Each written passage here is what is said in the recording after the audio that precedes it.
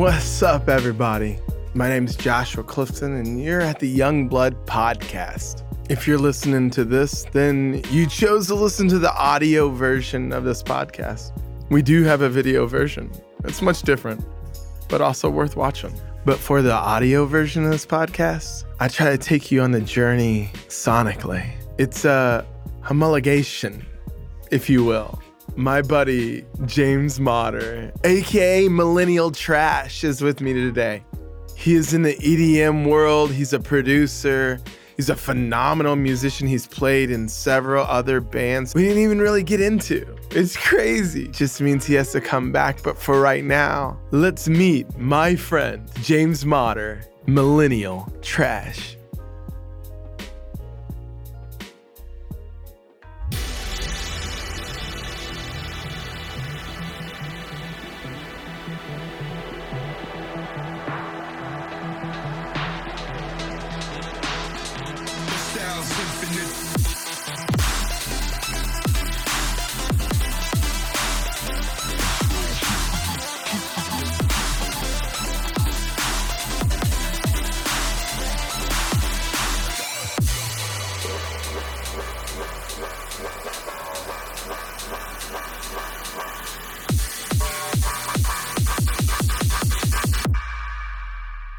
My style's infinite, the funky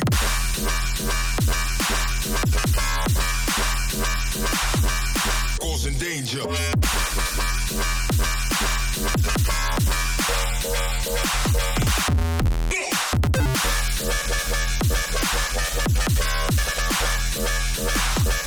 Bring the bass line.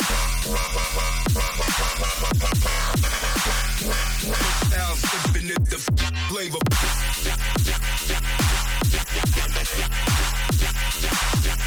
Causing danger.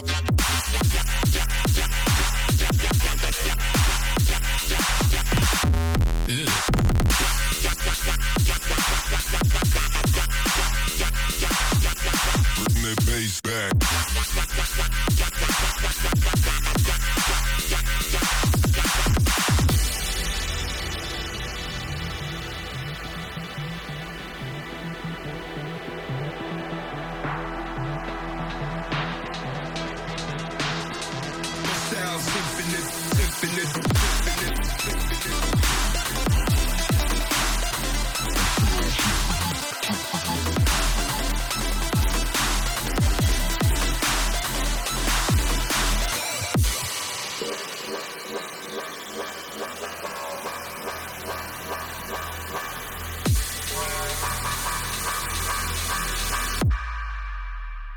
My style's infinite, the switch.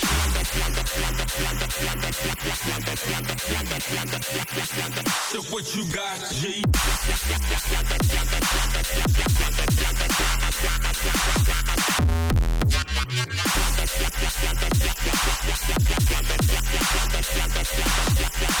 Bring the bass back. My style's infinite, the flavor.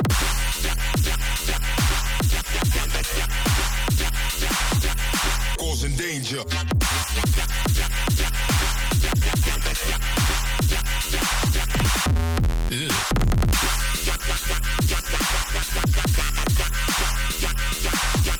Bring the bass back.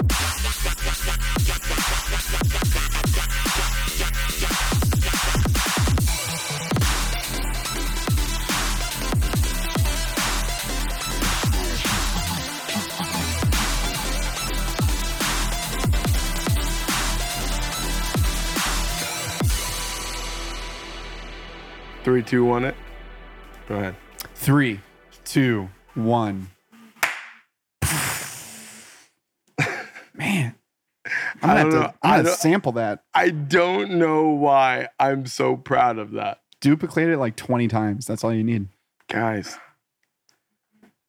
this is my love language. Podcast or clap? Hey, welcome to the Young Blood Podcast. I couldn't help but clap there. I was so excited. Welcome to the Young Blood Podcast. My name is Joshua Clifton, and I'm with my friend James MOTTER, Millennial Trash. Hello. How you doing, man? Super duper. Thanks for having me. So, just because we didn't talk about this at all, No. do you go by James Motter while as Millennial Trash, or do you get called Millennial Trash? Mr. Trash. When I'm on stage, I always say, "Hi, my name is James, and I produce music under the name Millennial Trash. Here's some dope beats," and then just whatever. Awesome. From there. So that way, like, it's not weird because usually, like, the shows are very compact and people want to come and talk to you and stuff. Yeah. So if they just know your name, that's easier. That's perfect. Yeah. So there's the answer. Yeah. So thanks for being here, man. We've known each other for probably over 2 years now, right? Yeah. Longer than that. No, it's pre-panty, bro. Yeah, Pre-panty. Yeah. At least Wow. 2019. Yeah, It's been that's at least crazy. 4 years. Yeah. And so I'm such a bad friend because I've yet to see you, Millennial Trash, play. But if there's a tagline for this podcast, the Youngblood podcast, it is music that inspires the musicians or artists that inspires today. So at some point in your life, you had to have had a moment that you wanted to be more than a listener. You wanted to participate Right. in the creating of it. Yeah. You know, because a lot of people just love it.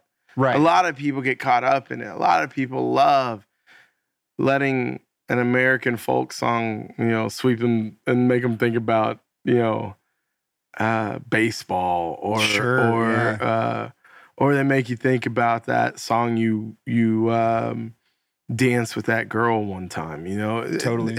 But there's something different from that where we go, I want to do what they're doing. I want to create. Do you remember that first moment for you?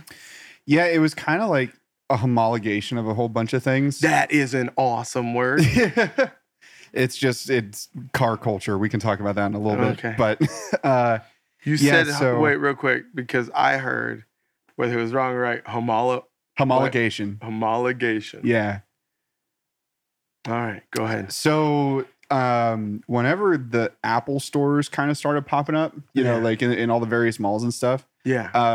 I always liked kind of messing with computers and stuff anyways, and there was a whole store filled with computers. Yeah. So I would go in and just kind of like mess around in like the little I think they had like that I forget what app it was called. Oh, Photo Booth. Remember when you'd go and it had all the different like black and white filters and the fisheye lens and that like was all the first time we all became photo editors. Yeah. Back in MySpace days. Yeah. But all the Macs in the Apple stores all had GarageBand on them. Yeah. And so one day I just clicked on it as like kind of what's that program looking thing? And then I found out it was like how people edit music and stuff. And then Apple had like a whole bunch of loops just already pre-programmed. It was crazy how good of a program that was, right? Right. And how especially for the time. How kind of led you into figuring it out pretty easily. Totally. Because it was just click and drag. That's all you had to do. Yeah. I mean, you could kind of understand that. Yeah. How old were you when this was happening? This was like, I remember some high school kids when I was in middle school, they all had MacBooks. And so I kind of saw them messing with it a little bit. So it was probably about 7th or 8th grade for me, somewhere in there. That I started like, so you're like 12, discovering 13. It. Yeah. Maybe even 14. Yeah. Do you remember what music you were kind of listening to at that time? Yeah, so like what was in that? Middle school was the metalcore phase for sure. Metalcore. Oh yeah, dude. Like were you playing any instruments at this time? So yeah, I've played keys since I was 5. Okay, so let's back up there real quick. Sure, yeah. 5 years old, you're playing keys. Yeah. What were you learning? Was it church stuff? No, it was just my mom. A lot of people grow up in church and play music. Well, I did too, but it wasn't. My mom wasn't ever really a church musician. She was just.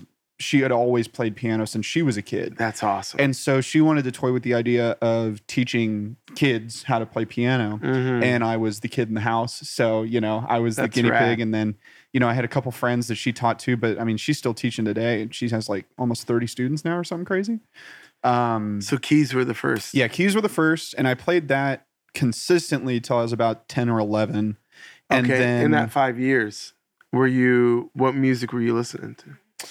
What was your first big record that you go, oh my gosh? The first one that, man, like I remember going to Mardell as a kid and hearing there was something sonically really nice about Sonic Flood. Yeah. You know what I mean? Like Sonic the Flood. I Want to Know You. I want to hear your voice. Right. That thing. And the They had like mix a on pink that. Yeah, cover. the pink cover of The Dude Drowning. Passion or something. I think so. I don't know. I didn't read into it too much as a kid. Yeah, you're right. But my friend John at the time, he was like, dude, you got to check out this band. And he played me the I Want to Know You track.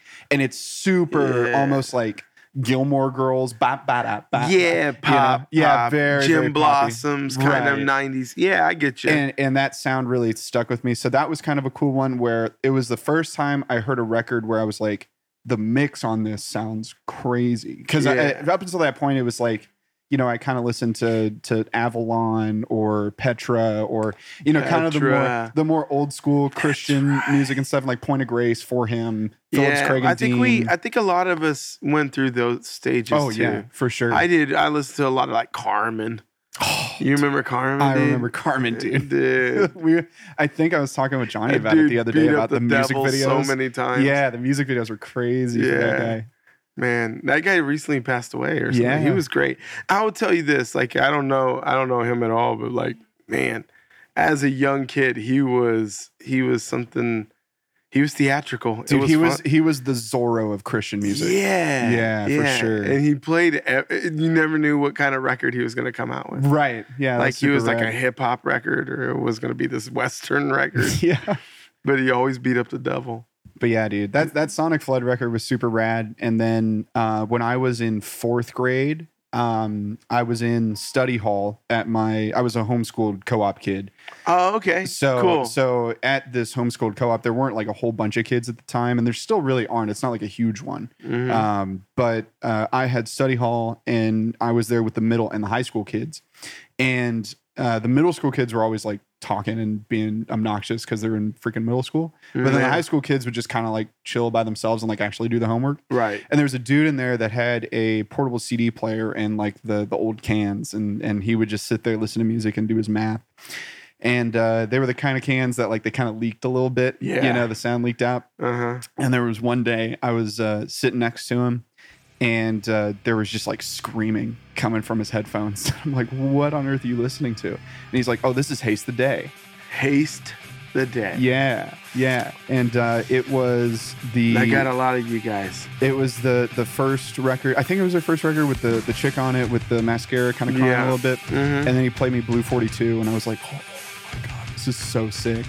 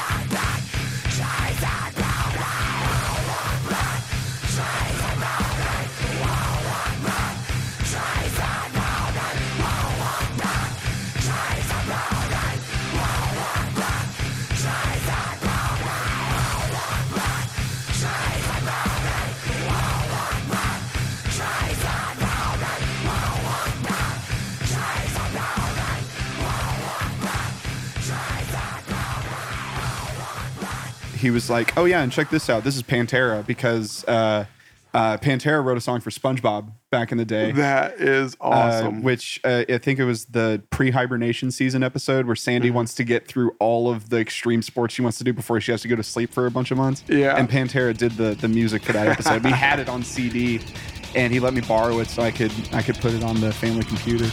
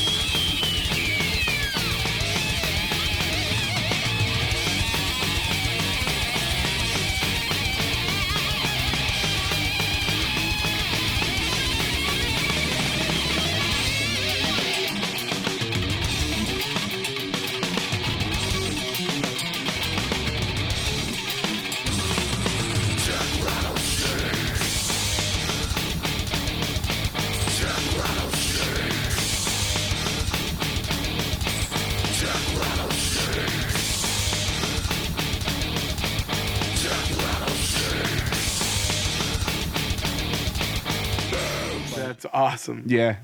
Yeah, I forgot about that. You used to borrow CDs so you could store them on your computer. Dude, the church library was like where That is bonkers. I forgot all about that. Yeah, you'd go rent out a CD from the church library, you'd go put it on your desktop, you bring it back the next week, and then you had the album.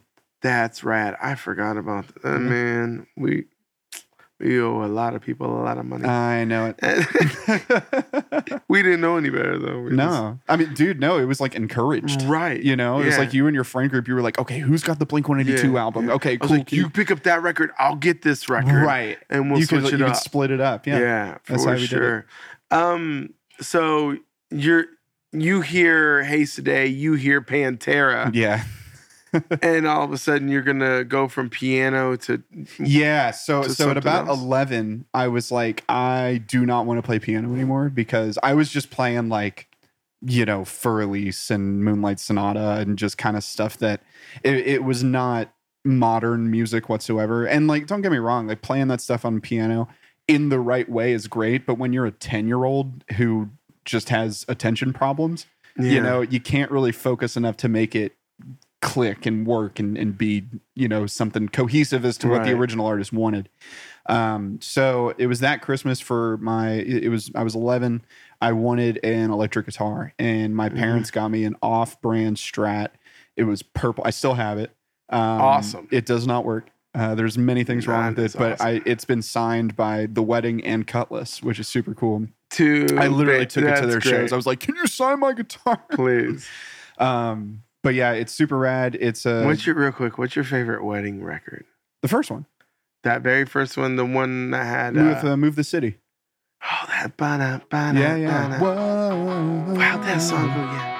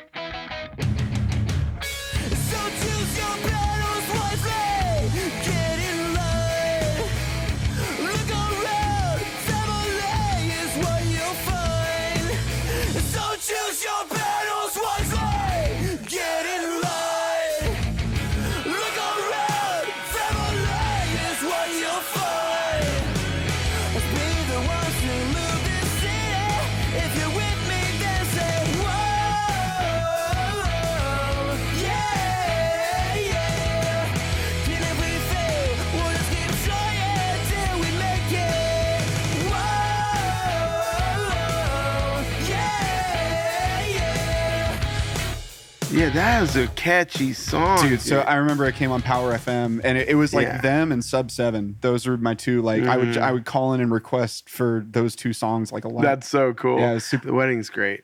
I remember getting onto them for that record, but I always loved that Polarity record too. Oh, that so next good. record. Listen. Their first record's here for me. The rest of their stuff is here for me. I get you know it. what I mean? It's just the first one had that real pop punky swag you like Kevin to it too, didn't you? Yeah. He's a good dude. Yeah, he's great. He's great. So is Matt. But Kevin was also on Polarity. Kevin was it's great. That's such a good record. Yeah, dude. And then you said Sub 7. Power FM, that was a big deal. Dude, for sure. For you guys here growing up in Dallas. Yeah. Like they were probably a really good place to find good music. Well, they were just everywhere too. Like whenever there would be like a show at Six Flags, you know, like during that, like the first show I saw there was 1,000 Foot Crutch opening up for Third Day. And, you know, it was just kind of like, okay, the kids get something and then the parents get something a little bit. That's great. But Power FM hosted all of those. And, that's so cool. You know, you also, as a kid, you got to see your radio voice people like in the flesh. Right. And that was super cool. Yeah. They were my first foray, or I don't know. They were the first people that brought us, my band Ravenhill, into Dallas. I had no idea, dude. Yeah. That's super cool. And then I would call in and do interviews with them.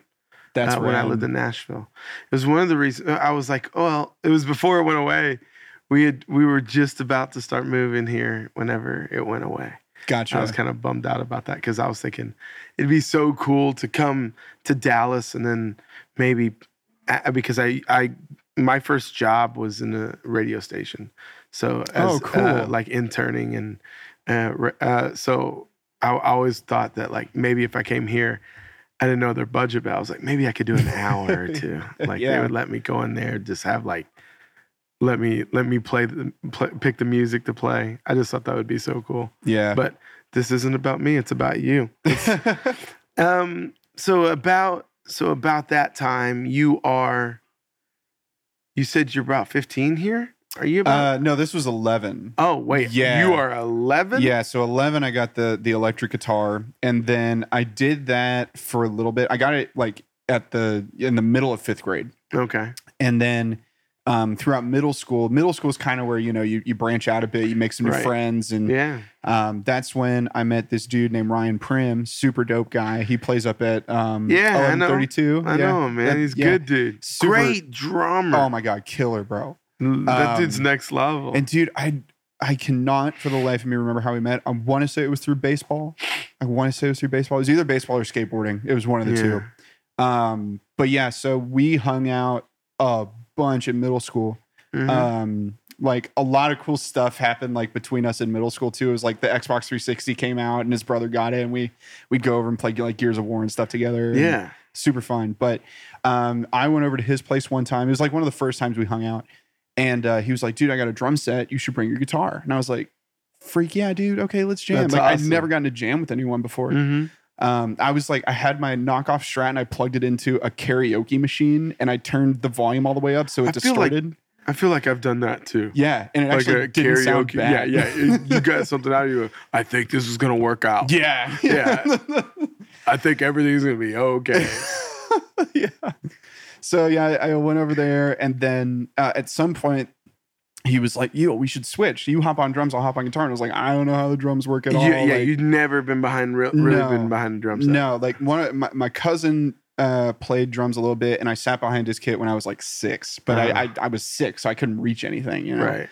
So this is the first time like I'd sat down behind a kit, and the first time you sit behind a kid, it's so awkward, and you just your motor skills are just not there. Right.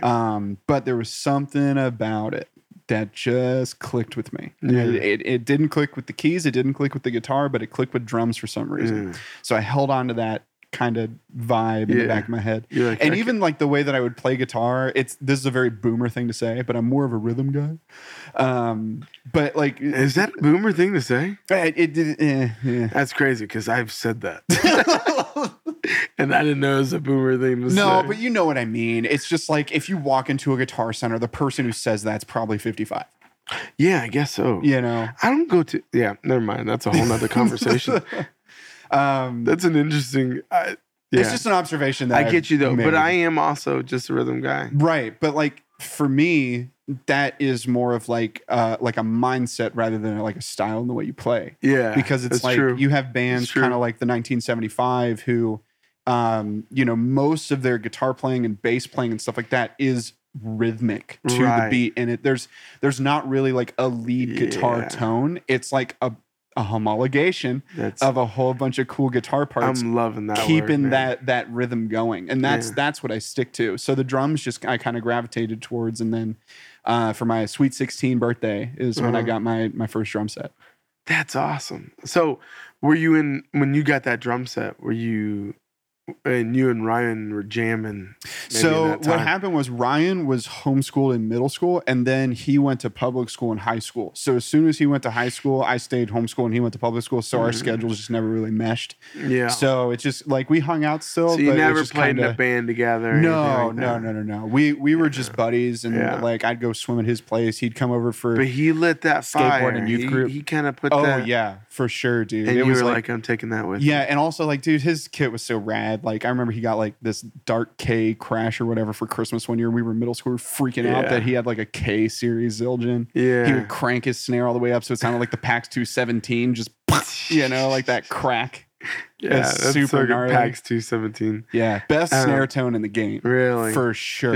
Who's their drummer? Squid Kid. Squid Kid. He drummed for Hawk Nelson's second record for a little bit. But yeah, he was. There was some relation to him and someone else in PAX 217, I think, but I can't remember if it was like the vocalist or maybe. I don't know. Was it Aaron Tosti? I don't know. The last time I looked up what he was doing, he's doing photography stuff. Yeah. But yeah, rest in peace, PAX 217. Yeah. Y'all some real ones for being in Extreme Days too, man. That's crazy. I never saw that movie. Oh my God. I know. I think everybody. Do you have a hard copy of that, Johnny? Okay. Yeah. We need to, dude. That's what we need to do for your movie podcast. Mm-hmm. You haven't seen Extreme Days. Oh man, I've seen it probably 200 times. Wow, really? Yeah. I dude, in middle school, this would be about this time in your life too that we're talking about. Yeah. Literally, man, I would watch it every time that. So, like, my days were pretty structured as a kid because just. I was an unstructured kid, so I needed the structure. So I got a half hour to eat lunch every day. I think that's all of us, buddy. Yeah. I finally found my people. Yeah. But during that half hour, Extreme Days is 90 minutes. So every 3 days, I'd just restart it. And I would just keep it in the machine and just keep it playing. So you can have my hot pocket. That's the one you know. Word for word. You know that every door shut. You know that every fart lit, bro. Yeah. Are you among the masses? And you will never pass us. Are you among the masses? Are you among the masses? And you will never pass us.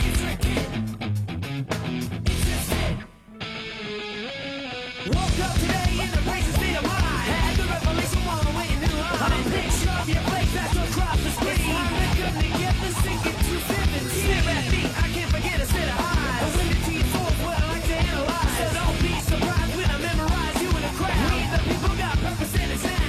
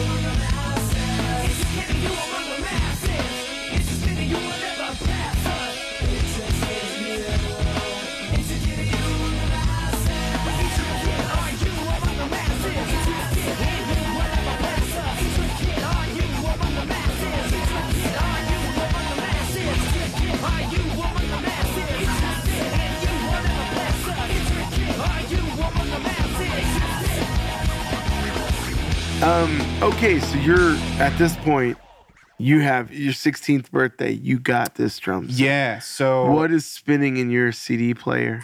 Or do you have an iPod yet? So yeah. So the iPod. You have a Zune. I wish, dude. My Did you want my a best Zune? friend growing up, shout out Eric Salvatore.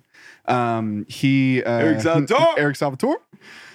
He got a freaking brown Zune, bro. And if you got a brown Zune, that's the elite color. Oh, really? Oh, to me it was. Because like everybody was getting the black ones, or like they had like a lime green one and stuff Yeah. like that. But like if you had the brown Zune, you chose that. Why did You took that iPod risk. win over Zunes? You know, Why did that? I think it was just the bulkiness of it, to be Yeah. honest with you. Which, because if you remember back in the day, the Razr was the coolest phone. Yeah. And that was the super that thin one. was And awesome. the iPod kind of went along with it a little bit.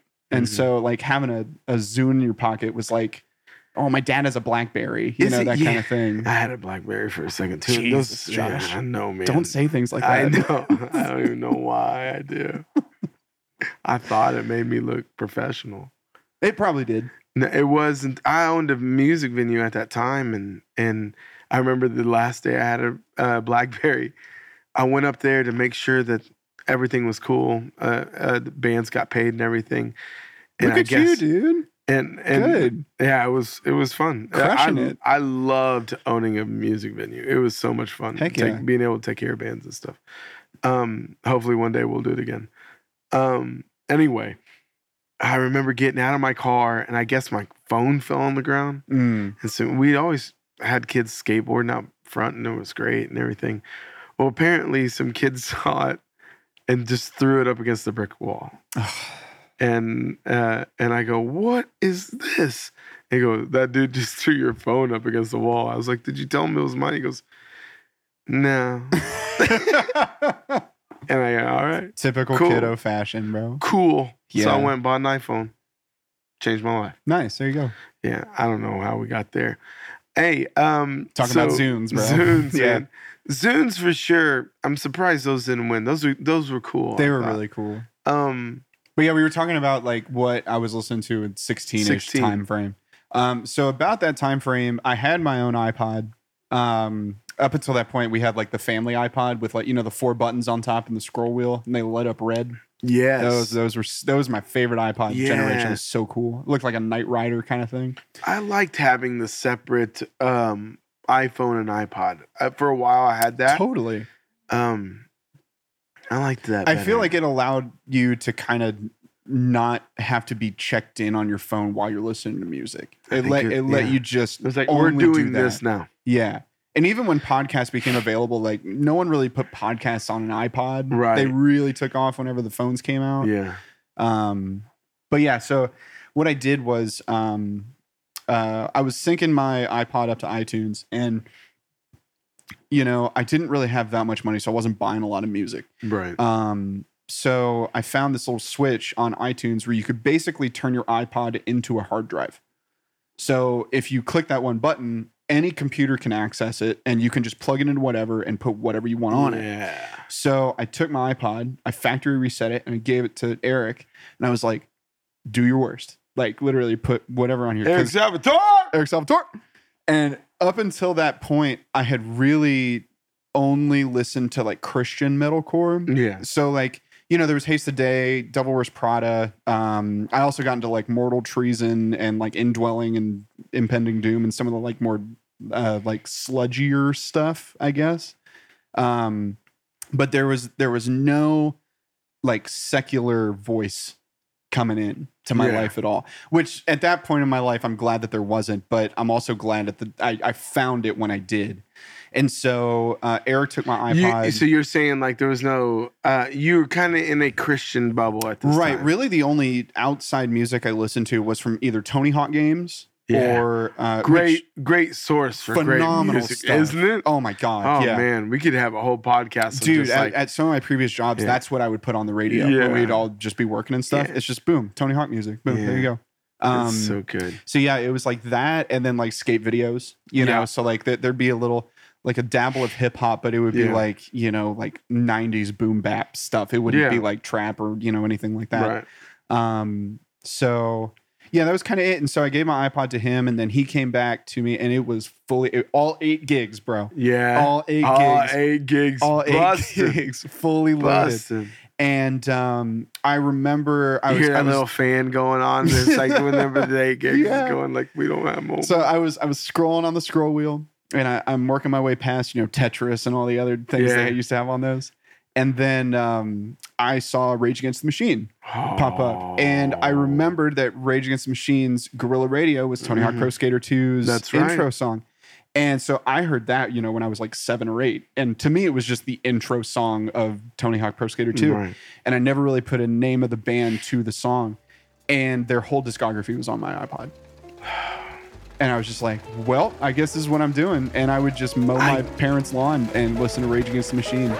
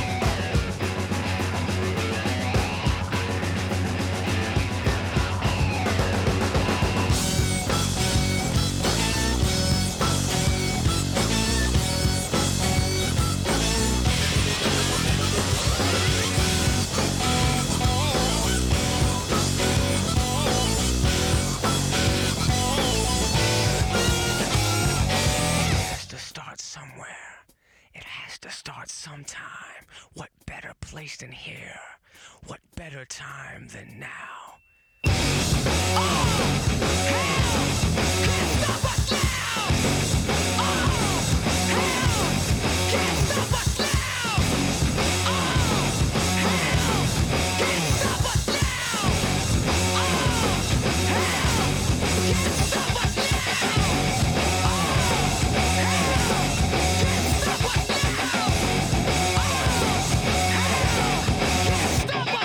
You know how many records I fell in love with mowing a lawn? Oh, so many, dude. I bet. Here, name 2 right now. Oh, I mean, I could name 48. Cool. I mean, like Dogwood. You remember that band? Building a Better Me, dude. Holy crap, that So record's good. and the tone of the scrape it. vocals. Yeah, dude. Like I had never heard anything like I'm that as a so kid. glad you know who Dogwood is. Dude. That's so good. It was so right. Well, they were also in some motocross games. Yeah. So yeah. That band was so good, dude. That More Than Conquerors record is so good. Yeah.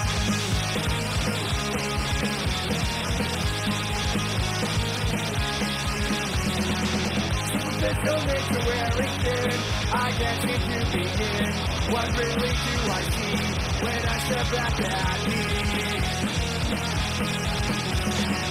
As touching time reveals my foe, inheriting our woe. Solutions in the past, condition not to ask. It's what you're meant to be. Your name and number, the honest you should be. You will recover things you haven't lost. Cause they don't see you like you think they do. It's just because of you. Release your fears, what he said. There's something to ahead.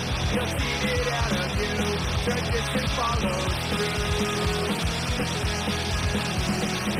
Though I can see others willing, I know that you will always pull me through.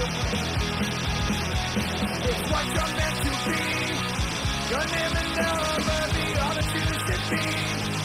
You will recover things you haven't lost. Cause they don't see you like you think they do. This is because of you.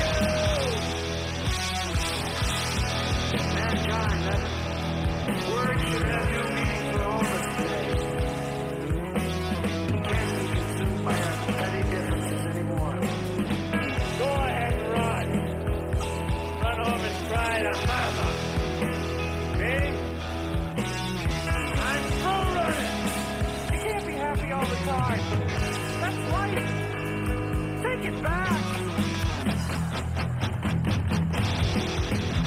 It's what you're meant to be. Your name and number, the honest you should be. You will recover things you haven't lost. Cause they don't see you like you think they do. It's just because you. It's what you're meant to be. Your name and number, the honest you should be. You will recover things you haven't lost. Cause they don't see you like you think they do. It's just because of you. My soul is searching for a cause, but came back empty-handed. The emptiness you see, building a better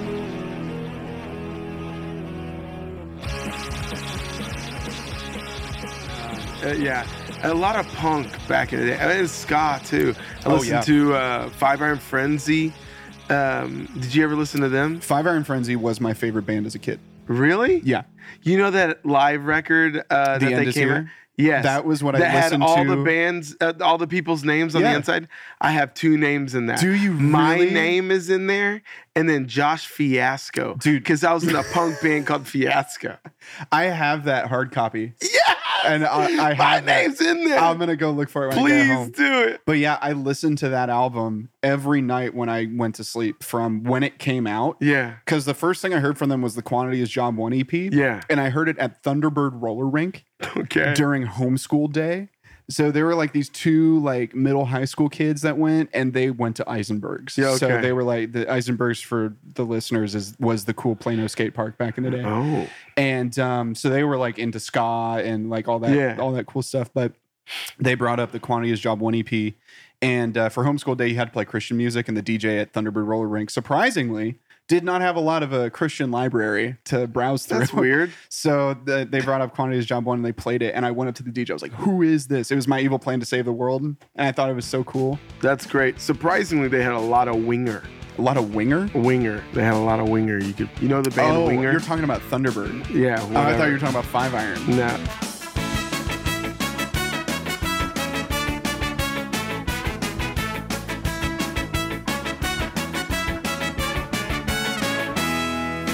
Coke bottle glasses, I'm sitting in the corner with my finger up my nose.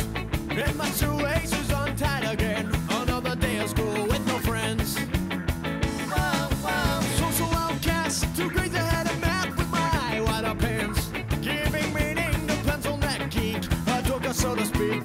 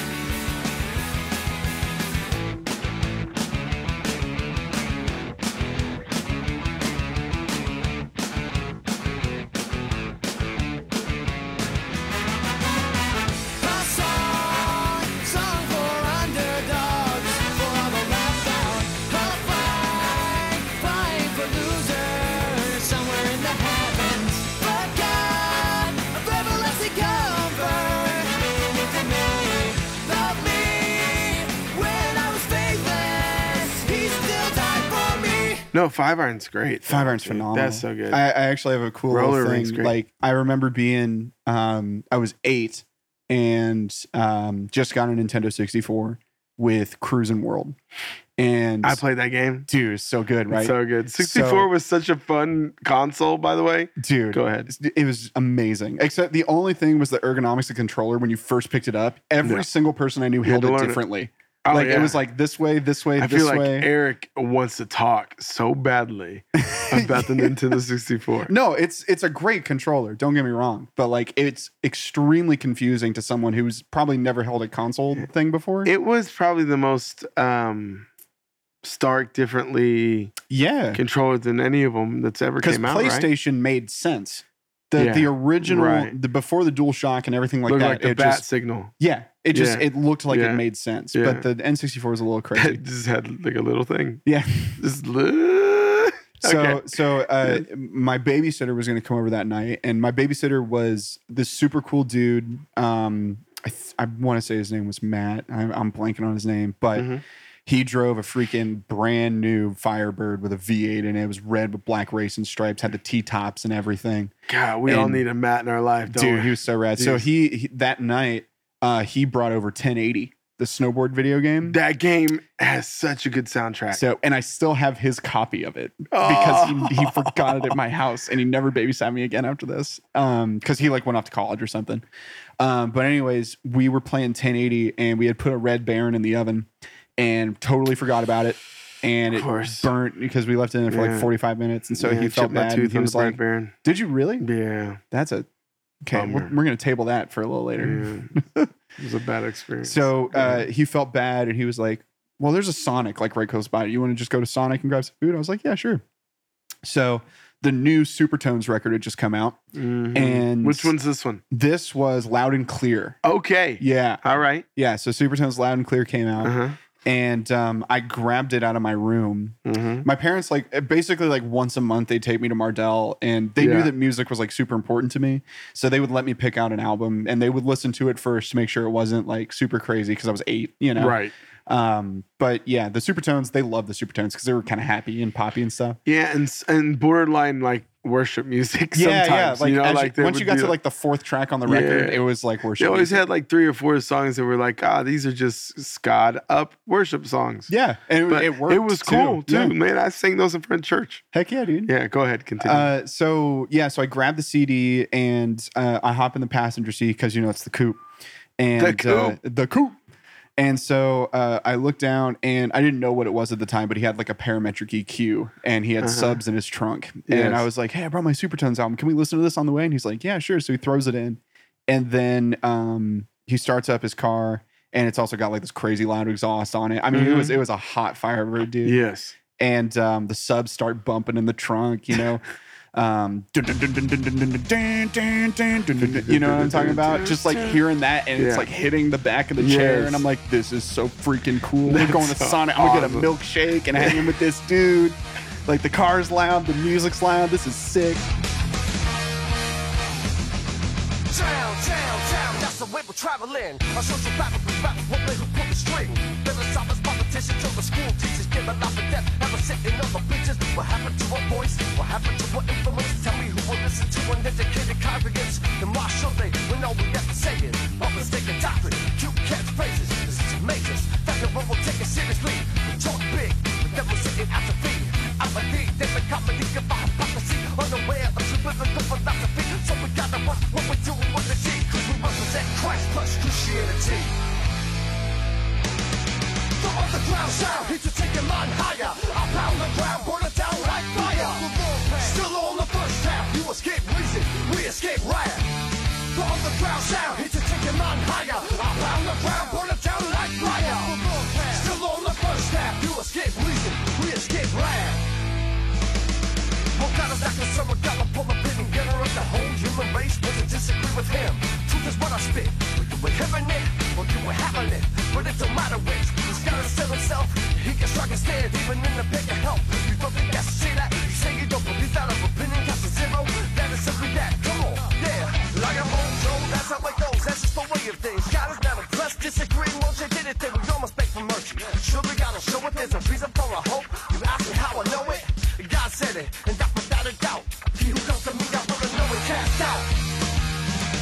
underground sound, here to take your mind higher. I pound the ground, burn it down like fire. Still on the first half, you escape reason, we escape wrath. The underground sound, here to take your mind higher. I pound the ground, burn it down like fire. Still on the first half, you escape reason, we escape wrath.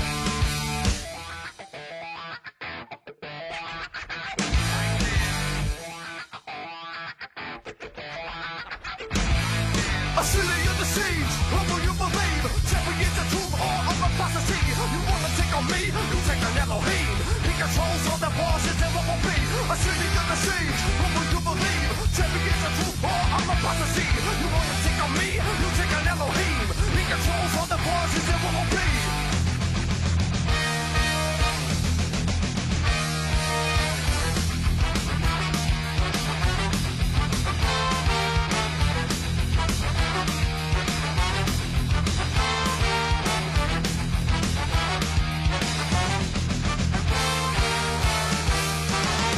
Sound hit to take your mind higher.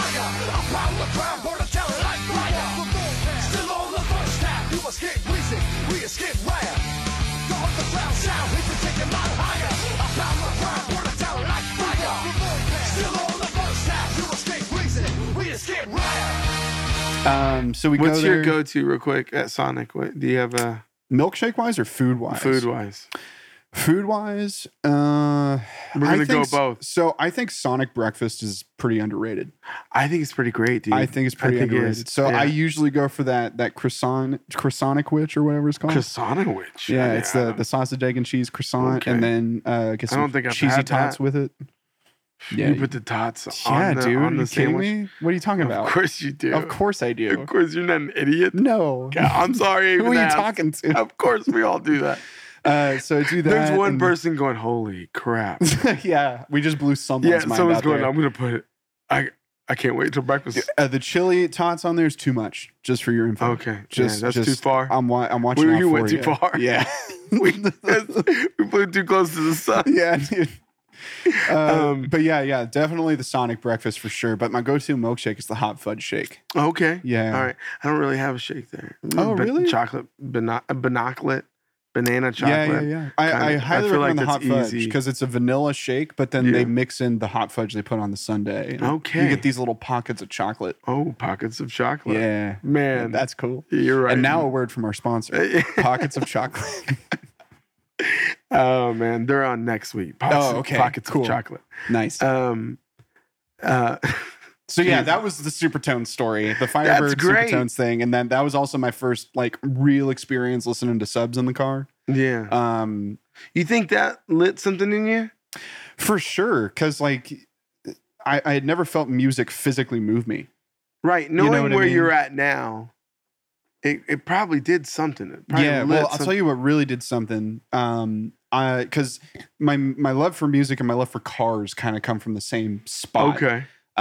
So every weekend growing up, when I was like little, my dad would take me to the like neighborhood car wash with like the hose and everything. Yeah. And he'd like let me play with it and wash the car because I'm Yeah. sure he didn't really want to wash the car kind of thing. Right. So he's just like, oh, James is gonna have fun with this. Yeah. So I'd always go with him. And then there was one weekend we were there, and I'm just kind of like wandering around because I'm bored at a car wash. Right. And this murdered out black brand new Honda Civic Si pulls up, like paper plates on everything, because I'd Yeah. never seen a car with paper plates. Right. And I was like, I'm gonna ask my dad why they had paper plates instead of the hard one. Mhm. So windows tinted and everything like that, and this dude gets out and it's like Genco jeans and the backwards visor with spiky hair. I mean, like full on like, do you remember the Worldwide Message Tribe?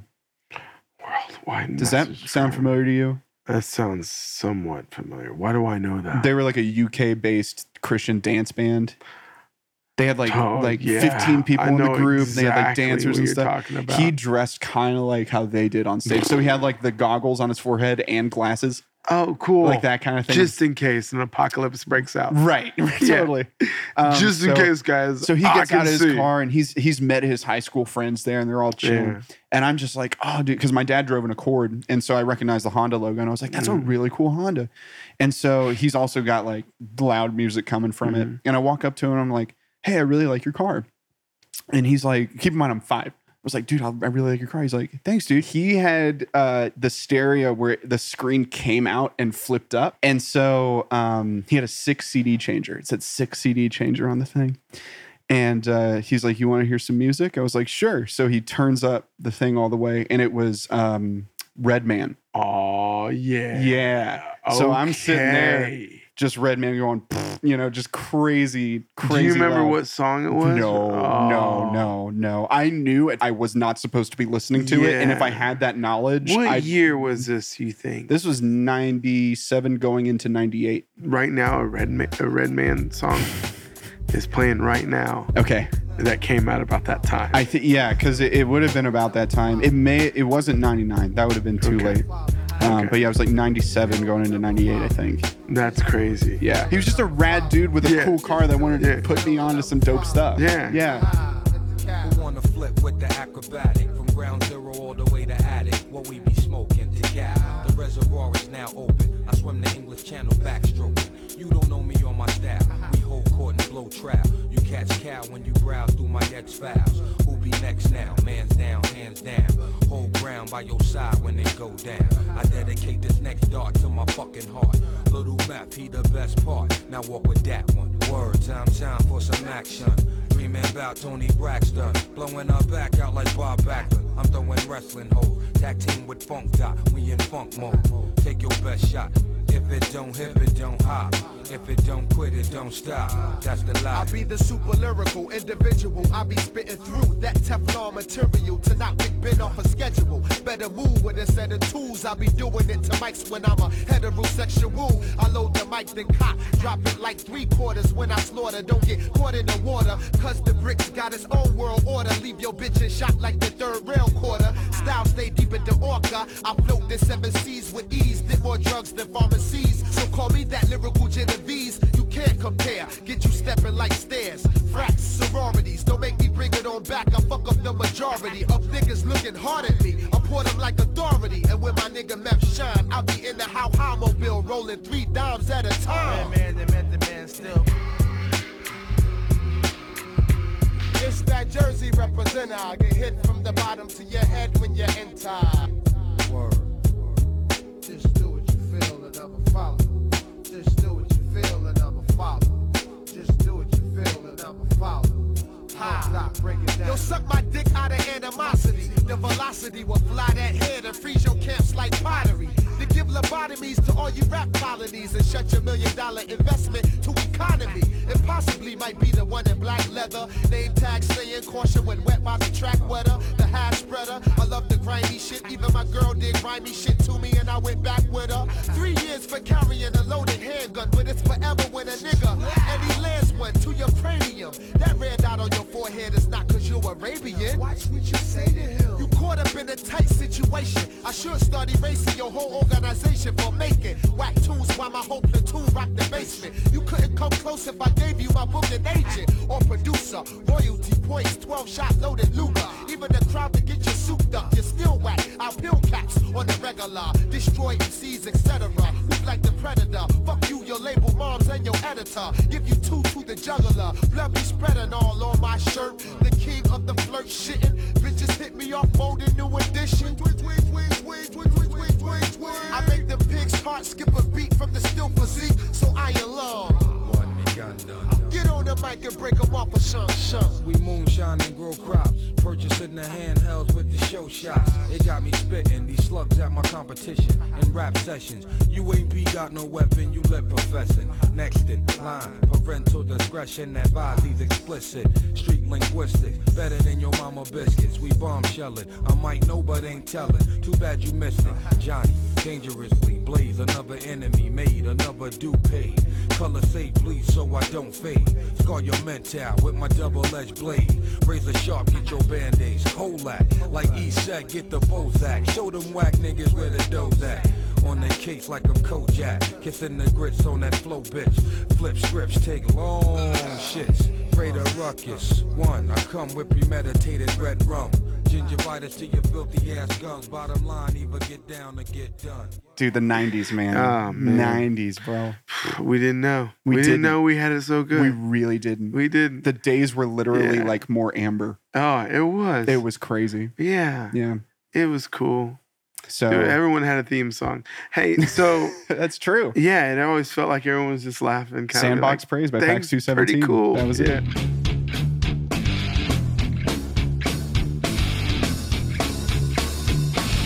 Check it like this.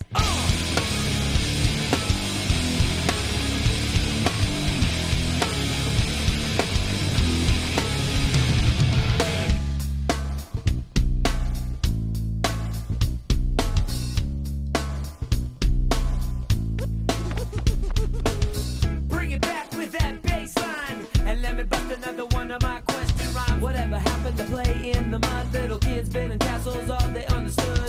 Thinking, but not too much about the box where the set was their world, and all that was in it was good. Playing all day till the street light came on. And mama call you home for spaghetti and meatballs, and say a little prayer and a bath goodnight. Life's so simple, return to the next days. It was back to that sandbox.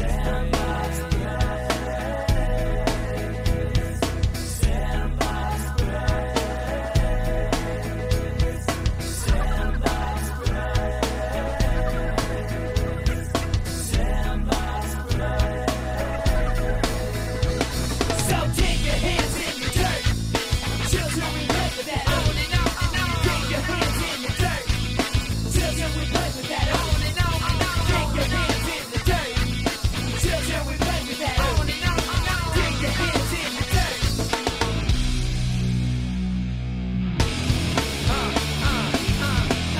Eat the microphone. 2, 1, 7.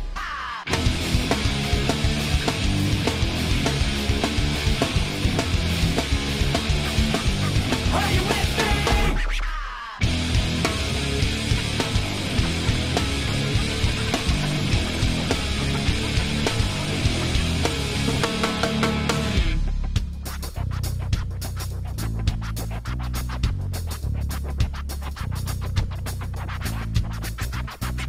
Press it again, phrase a little different. Whatever happened to my beautiful innocence? I can't remember when, but it faded away. Got lost along the shuffle about the 7th grade. Never know why or where or when or where, but I'd sure like to find a little bit of it. Sometimes I have to stop and ask why things always catching up with you and me till I die. 'Cause you know what they say, what you reap is what you sow. Yeah, responsibility, I always seem to throw away my face. Gotta get back just a minute.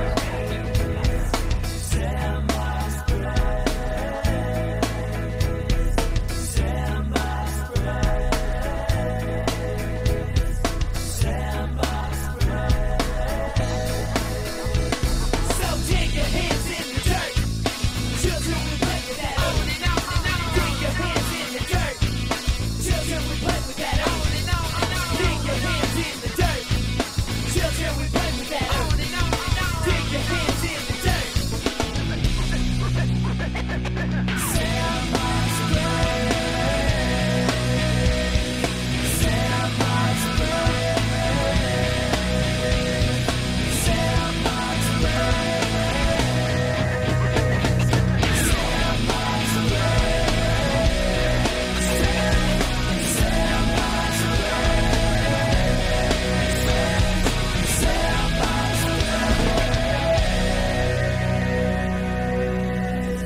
We're at like 16, 17. When Right. you're here. Yeah.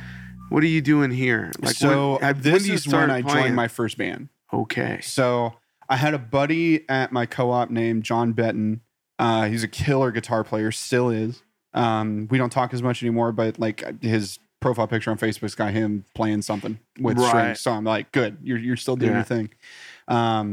You And- feel good whenever you know someone is good Yeah. at something. right. You want them to keep doing it. And Even if he- it's not to the I mean, there's so many people, if I had all the money in the world, I'd be paying them to do the thing I think they should, right? Right. Yeah, if no one else would, but yeah, Matthew would be scoring every movie known to man. exactly. Every movie. Yeah. I I'd be wouldn't like, go see it if he wouldn't score Of course it. he would. Yeah. Yeah. And he'd kill it. Yeah. Absolutely. Exactly. Don't say I didn't warn you.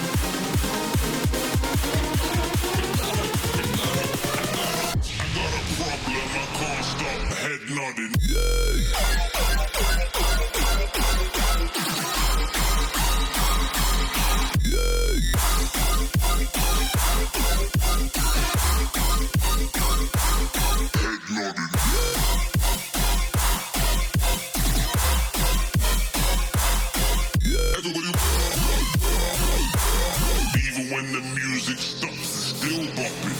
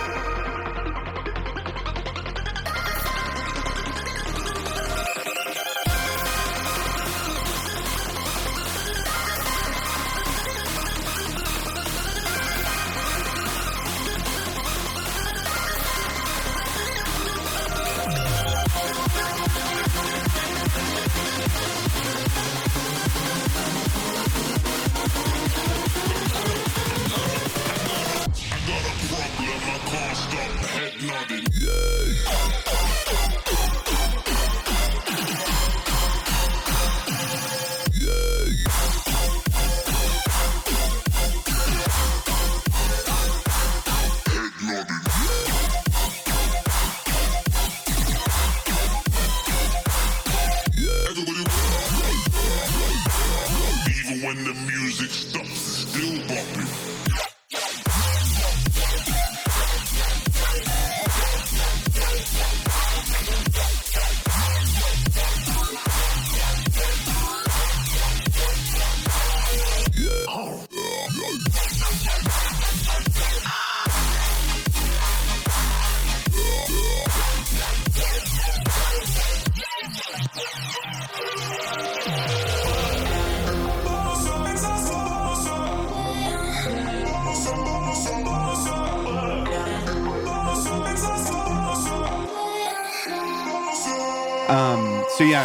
So this is when I joined my first band. John Benton, killer guitar player, killer songwriter. I mean, he was like, we had never heard seventh chords before. So we were like, oh, dude, this is amazing. And like, he really did write some crazy, crazy good music. And so we start jamming and stuff like that a little bit. And then he calls me up one day. I'm at martial arts class, like about to walk in. And he calls me. He's like, hey, there's this battle of the bands that I really want to sign us up for. We'd play in front of like 300 people and it's in Plano. And I was like, dude, that sounds so cool. Like, let's freaking do it. So he signed us up and it was at the Door in Plano. Awesome. And so that was my first ever gig, was playing with him. And then we also had another guitar player. His name was Nick. We didn't have a bass player. Nick Reynolds. Shout out Nick Reynolds. Drove a red Miata throughout. Nick Reynolds! Driving Miatas. Driving red Miatas! Yeah, it was so funny because it would be him and John in the Miata with all their guitars and amps. Oh, and man, we've all done that it was too. hilarious. Yeah. But to be fair, I had my drums in my Honda Accord at the time. So, Right. like, you know, it's a little smaller. That caravan to the first couple of shows. Yeah, dude. So yeah, I was at martial arts and he called me and we did that. And after that first battle of the bands went well, we passed on to the second round, which was at the one in Dallas. What'd you do? Like, what'd you play? Just original music. Really? Yeah. That's cool. So we did that, and then to break up. What was the name of your band? So the first name that we had was called the Heartless Romantics. Oh. And then we changed it to We Throw Cake, all capital letters, no spaces. We Throw Cake. Yeah. And you can still find it on, I think it's Pure Volume or Bandcamp. I think it's Bandcamp, actually. It's like WeThrowCake.bandcamp.com. Is Pure Volume still a thing? I don't know. At all? That's why I corrected myself, Ooh. because I wasn't too sure. This would be, on Johnny's episode, we talk about Pure Volume also. Really? Yeah. Yeah. I had Maybe Pure it's Volume coming in the day. back. I had just like a personal one, you know, like check out bands and Yeah. stuff. But We talked about how Pure Volume was so good at suggesting bands you'd like. the algorithm was crazy yeah, good. it was great. Really good stuff. Yeah. That's awesome. So, yeah, We yeah. Throw Cake. What We Throw style Cake. was this? Oh, it was like indie. Okay. It was like indie, kind of like indie folk, you know, a little alternative thrown in there. Like, what was a good influence, if you were to say? If so you the could. thing is, like, I never wrote any of the songs. They basically Right. came to me and they were like, "But the story of my life. Hey, we wrote these songs. Can you play drums on them?" That's where it That's all great. started, you know? So, But yeah, the songs were, I'm really trying to think of like another band that it sounded like. It sounded like, you might be a perfect person though to describe it, because sometimes whenever I'm like, if it's a band I'm in and I write the majority of stuff, I know my influences, but that might not be what everyone hears. yeah, because right? I really didn't listen to a lot of that music then. Really? That's when I was starting to get into, like more heavily into like what electronic music was becoming. right. Because that all stemmed from video games too. Like Need for Speed had great soundtracks growing up, Yeah. and that's how I originally found out what drum and bass was playing Need for Speed Underground 2 and going on iTunes and trying to download a song, and there ended up being a B-side on the single that was a drum and bass flip of the song I wanted to download, and I ended up buying the B-side flip rather than the original song Right. because I loved it so much. That's cool. But yeah, We should dive into that here in a second. oh yeah.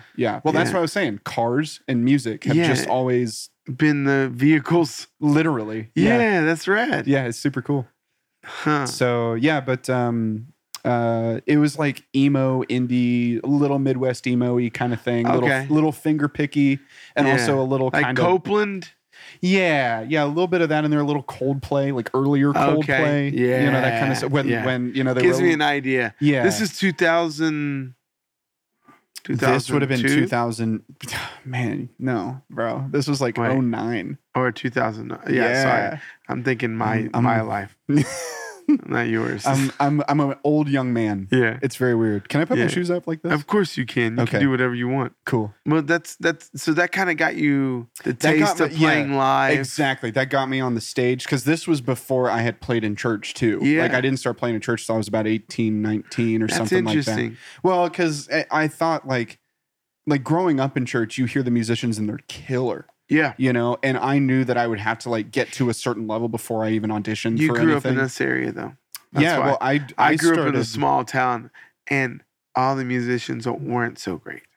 And yeah, yeah. So you were up there learning Definitely. and clunking your way through a worship song, but eventually you got better because you at least, and everyone's sitting there going like, "You sound so good," because they don't know any better. Right. Yeah. And then you go, "I'm pretty good at this." Right. I mean, and also if you do something for like 3-4 years, you know, Yeah. consistently every day, you're just gonna, you know, get better at it. Usually people come along and they'll give you a couple pointers. You go, "Oh, okay," Totally. and yeah. then you just learn that. The amount of times that I heard "don't hit so hard." Yeah, you'd never hear me say that. I No. love how hard you hit. Well, that's why they still have me in a cage. Yeah, that's great. So you start Yeah. So playing in basically, that what band. happened? Yeah. We Throw So Cake. so Nick was older than us, and he went off to college. I think he went to UNT or something like that. But you know, 45-minute drive when you're in high school is like crazy. Forever. So I left the band, and they got another drummer, and that's what those recordings are up on the Bandcamp. That's when I started kind of getting into, okay, I really like playing music. how can I start writing music? Because the way that it would work is, John or Nick would come over and they would like physically play me the songs that they wrote. And I would be like, okay, cool. Or they would, and this is an old school way of doing it, they would post a video of themselves on Facebook and publicly and tag you in it. Because it would show up on your timeline if you did that. And not many of my friends growing up used Facebook. So as soon as you logged in, it was like the top thing on your timeline. You hit play and then be like, oh, what do you think? He would literally ask me like, James, what do you think of this? Like on a public post. Hilarious. Yeah. So that's kind of how it was. And I was like, there's got to be a better way to do this. No, that's perfect. And my dad at the time had a MacBook. And so me coming from the Apple stores kind of previously, I was like, oh, there's GarageBand on my dad's MacBook. And there was. And so I was like, oh, junk, this is so cool. And that was senior year of high school. I started kind of dabbling with it. And then once I went to college, I got a MacBook for college stuff. And then part of like this promotional thing that they had going on back in the day was if you bought a MacBook and you had your student ID, you could upgrade one of your softwares for free. So you could either do Aperture, which was the photo editing thing. Right. You could do Final Cut, which was the video, or you could do Logic Pro or Logic 9, I think it was at the time. Mm-hmm. And I was like, Logic definitely sounds like the thing that I want to get because, I was into photography a little bit, but it was mostly like film stuff because homeschooled, Final Cut. I wasn't really interested in doing any kind of video things because I tried using Windows Movie Maker growing up and I just was awful at it. Mm-hmm. So Logic was definitely the best choice. And then from that, you got like a free like 6 to 12 months of classes for free once a month. And you could take your MacBook into the Apple store and there'd be a certified person there to like walk you through everything. That's awesome. So there was a dude at the Apple store I'd go see and I would sit down for him an hour a month and he would just walk me through how Logic works. And then from there it was, I started he taught you really well? Yeah. I mean, he taught me how he didn't teach me how how compression works and, things like that. But it was mostly like how to edit clips, how to use the synthesizer. Right. Because dude, I mean, Logic is very, very deep. All DAWs are very, very deep, but Logic 9 to a 17, 18-year-old kid is like, you're staring at, the face of God kind of thing. I love that you did that though. That's like such a good resource. Like I have nothing else. Here we go. It was free too. And I was just so like, good. I really want to do this. That's the difference, man. Like some people having kids, I realize that some kids have drive or they hit a wall or something and they go, well, I guess not. Yeah. And then some people go, well, how am I going to get around this? Right. And it's crazy when you see someone at a young age figuring that out, like, I got to get around this. I just loved making stupid sounds, man. Yeah. It's just fun. Like I remember as a kid, one of my favorite toys, you may remember these, they were called Yak Backs. Yak Backs. Do you remember Yak Backs? It was basically like it had a little recorder on it. It had a record button and a play button. And it had like a microphone. You could talk for 4-second clips. And so I'd record myself saying stuff and then I'd just walk around the house playing it. That's funny. It was like my I little remember a lot of games, a lot of things like that. We had the Talk Boy. Like from Home Alone 2. Yeah. I had one of those. That's rad. So the Yak Back was just kind of like a condensed version of that. Smaller kind of like single player mode. Yeah. Yes. Yeah. One of the reasons why I wanted to learn Logic was because I wanted to record drum covers. Right. Yeah. So I already had my kit set up and I was like, okay, I didn't know I need microphones in order to record drum covers. Okay. How do I, you know what I mean? It's just like you have to just go through all of like the hurdles and then it gets expensive and like what's an audio interface and you kind of start climbing up that mountain. Yeah. So that's whenever you start building.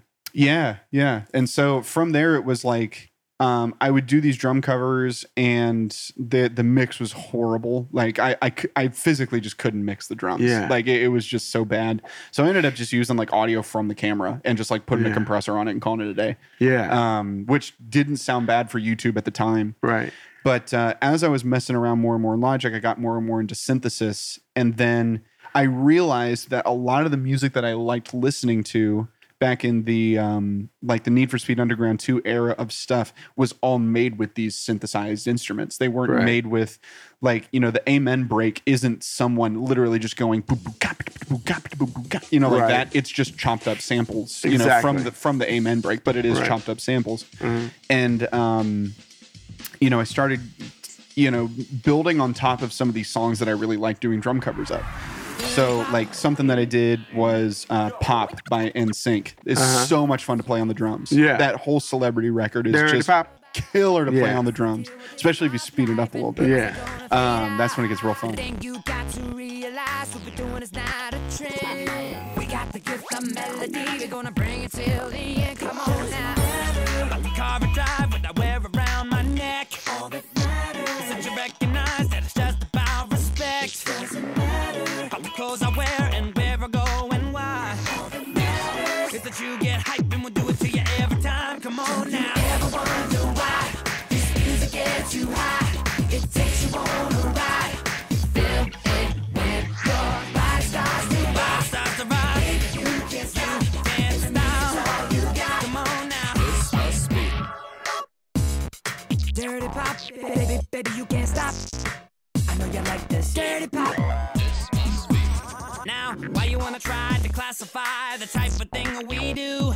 Cause we're just fine doing what we like, and we say the same for you. I'm tired of feeling all around me animosity. Just worry about yours, cause I'm on your mind. Now, people, can't you see? It doesn't matter. Got the car I drive or the ice around my neck. All that matters is that you recognize that it's just about respect. Got the clothes I wear and where I go and why. All that matters is that you get hype and we do it to you every time. Come on. You ever wonder why? Music gets you high. Get you high. Feel it when your body starts to ride. You can't stop. You can't stop. It's all you got. Baby, come on. This must be. Ooh, man, I'm tired of singing.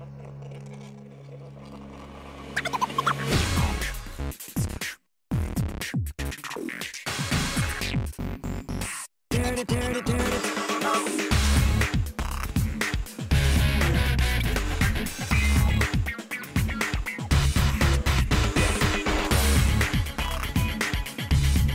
Dirty pop.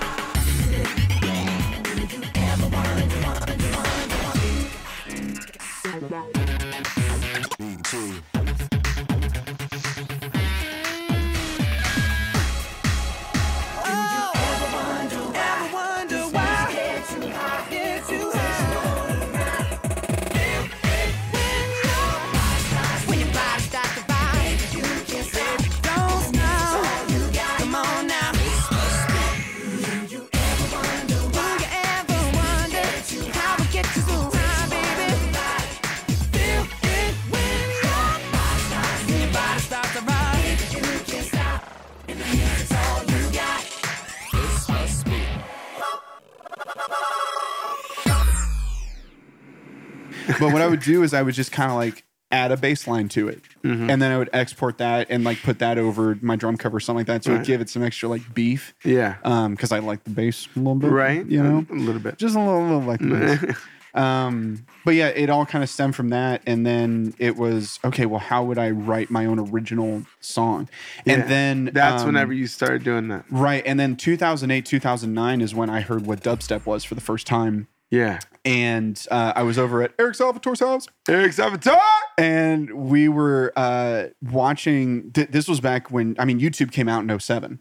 Right? Yeah. I mean, so this was 2008, 2009. So infancy of YouTube. And we're just watching like stupid comedy videos and like flash art and stuff like that. And we saw this one video of like dancing to dubstep 001 or something, like, you know, whatever the title was.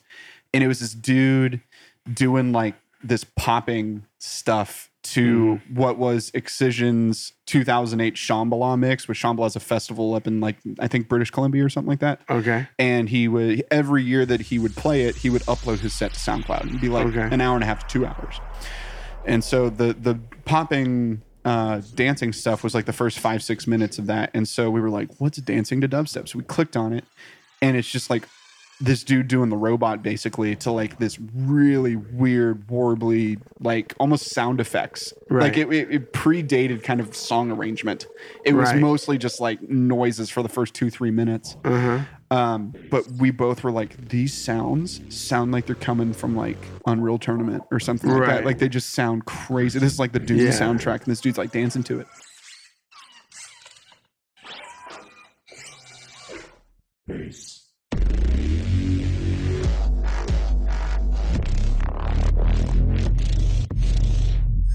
Online. Full system scan completed. Launching Excision. Shambhala 2008.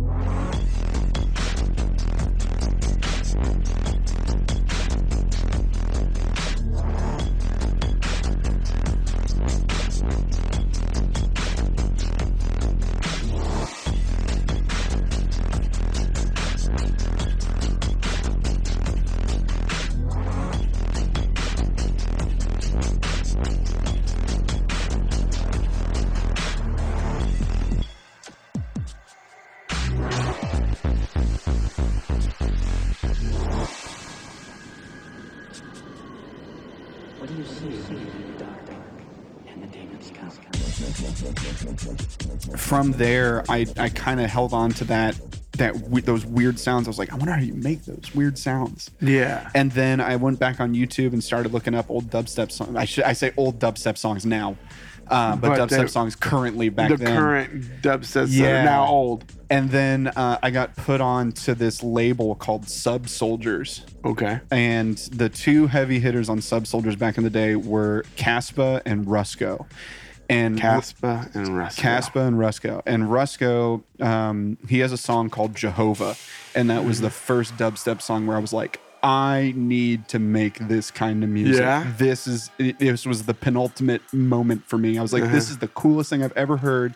It combines some of the reggae-ness of the ska that I listened to growing up. Yeah. It combines the bass of the hip-hop that I really like. And it's one dude doing it, and I'm one dude doing it. So it's this, you know what I mean? It all kind of came together, and then, just tried to figure it all out from there. But it was Jehovah by Rusko. That was the awesome. click for me.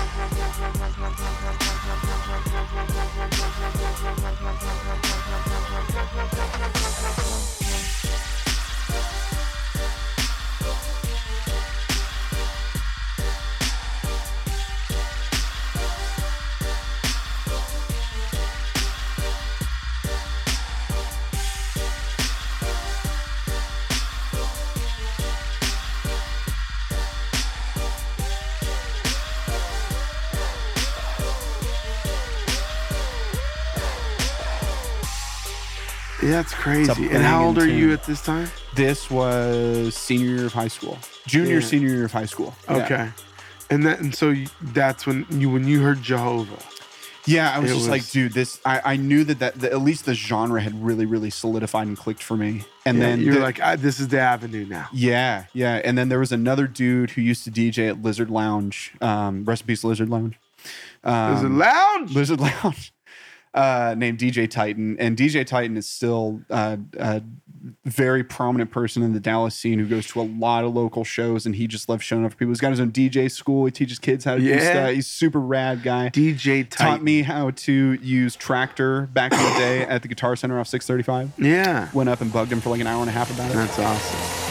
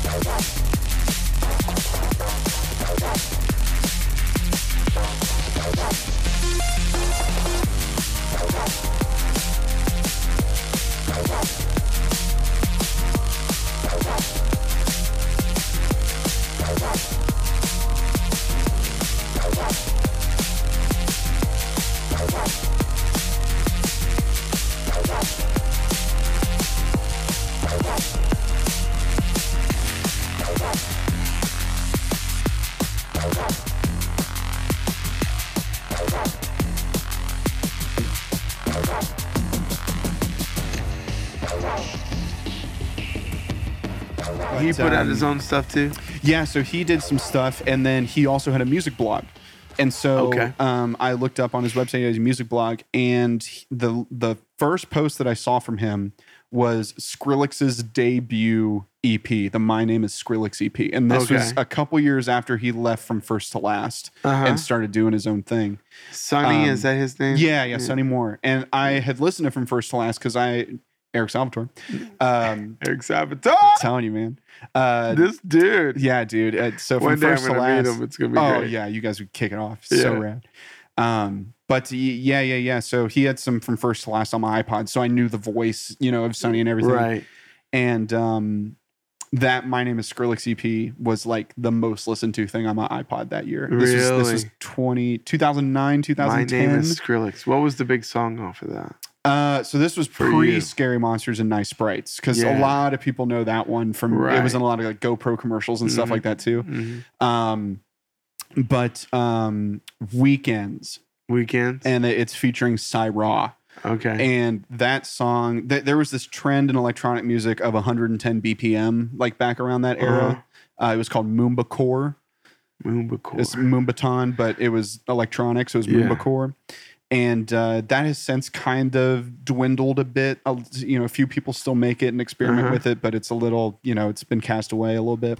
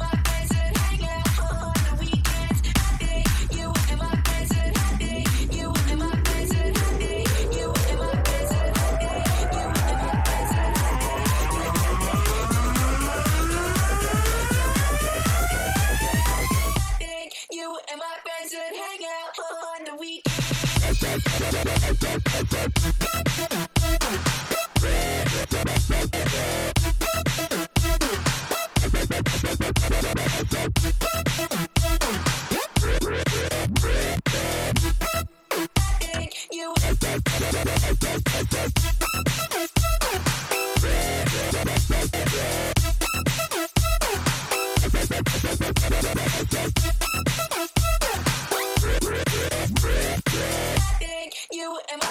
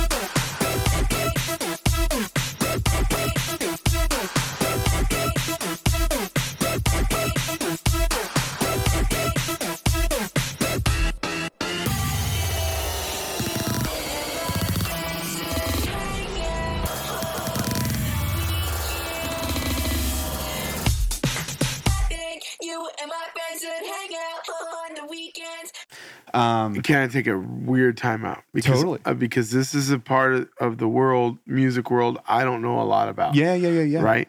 I think we've even had a conversation once before about different kinds of EDM. Totally. And Moonbakor would be a certain sect of this, right? Yes. And you don't have to explain it because I'm sure there are hundreds and hundreds of different versions of this. But yours, the kind that you're in, Millennial Trash, what would that necessarily be? Is that bass? So, and this is where it gets a little confusing. I classify myself as an electronic dance music producer. Okay. Because I tap into a lot of different genres. And that's what I thought too. I don't really want to pigeonhole myself into one thing. Perfect. Just because, like, if you do, then that's who you are kind of in the scene. And if you branch out from that, you get backlash for it. And it's so dumb. But that's just the way it is. You could just EDM and you're EDM. good. Yeah, that's the umbrella term. And it's that's totally fine. Yeah. All right. I don't have to use just don't anything call else. everything techno and you're fine. Perfect. Yeah. Because I've probably done that too. No. Okay, so you're at this point where you're like, I am learning, I'm building these tools to be able to build this. When's the first time because you weren't always Millennial Trash. No. You were before this. Reflect with a K. Yeah, right. Reflect with a K. And I think even maybe when we met, were you doing it under that? Yeah, so I rebranded in January of 2020, right before the panty. Yeah. Yeah. So right when we met. Yeah. Pre-panty. Yeah. And before Reflect, had you put out anything before that? No. Reflect was the first moniker, and I used that for, let's see. I had the first thing that I did, it was called the Master Commander EP, which I had like a bunch of Olin Rogers samples in it, and a couple. It was much more like YouTube-y and memey because that was kind of the trend was build, trendy vocal line drop, and so that's kind of that was the formula. Oh, okay. So that was kind of that, and then my second that used to be a formula that you would do. Yeah, I mean there was an SNL skit about it. Oh, interesting. Remember when will the bass drop? Yeah, that's right. The bass drop? I remember and they just that. kept building it over and over. Yeah, that was the bit. I think that's amazing. Huh. Yeah. And you would just do it. Well, yeah, because it was the formula to do. Like I remember when I didn't know you would do it on purpose. Like just thought. Yeah, because that's what the people making dubstep would do. Except for like the dudes on like Sub Soldiers and the more like UK based people, they just kind of had their own sound. But the American dubstep stuff, they would have some sort of Scary Monsters and Nice Sprites-esque, it is, oh my god, just have something huge.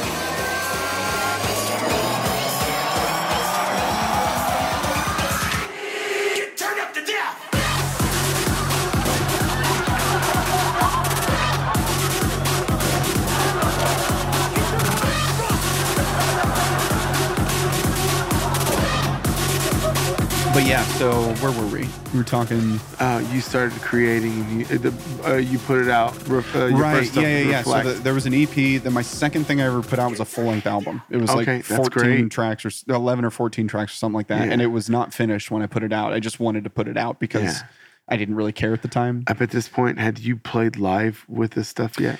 So the first big, I say big, but like I had played I played a show at the Door under Reflect to like 7 people, little things like that. But were you pumped when you did it?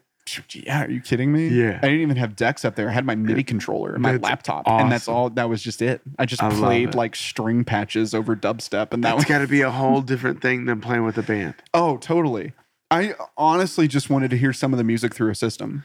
Really? I just wanted to get on stage. And I was like, you remember the sub at the Door? Yeah. It was the size of me. That's right. That thing's like, that's right. It's like an elephant, bro. I wanted to hear some Skrillex coming through that thing. That thing is crazy.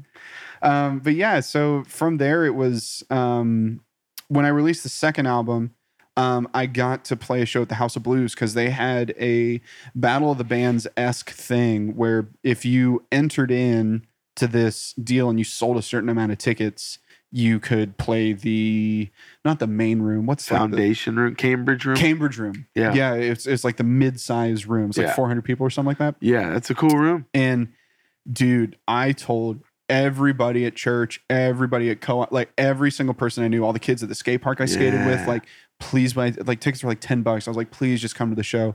And I ended up selling the most tickets out of all the bands. Heck yeah. And I was the only DJ there, and the rest of them were all bands. I still don't understand how, but because I sold like 60 tickets. I do, because I've been a part of those things, and I didn't want to sell any tickets. Really? Yeah. Okay. Yeah. This was like in my head, I was like, this is it. Like, if I do this. I've also been where you were there too, and like we got to sell all the tickets. Right? Yeah. I've just done enough of them where I got to the point where I didn't totally want to sell understand. any of the tickets. Yeah. Well, I'm there now. I understand. Yeah. So yeah, I did that, and then because I sold the most, they let me pick my time slot, and of course I picked last.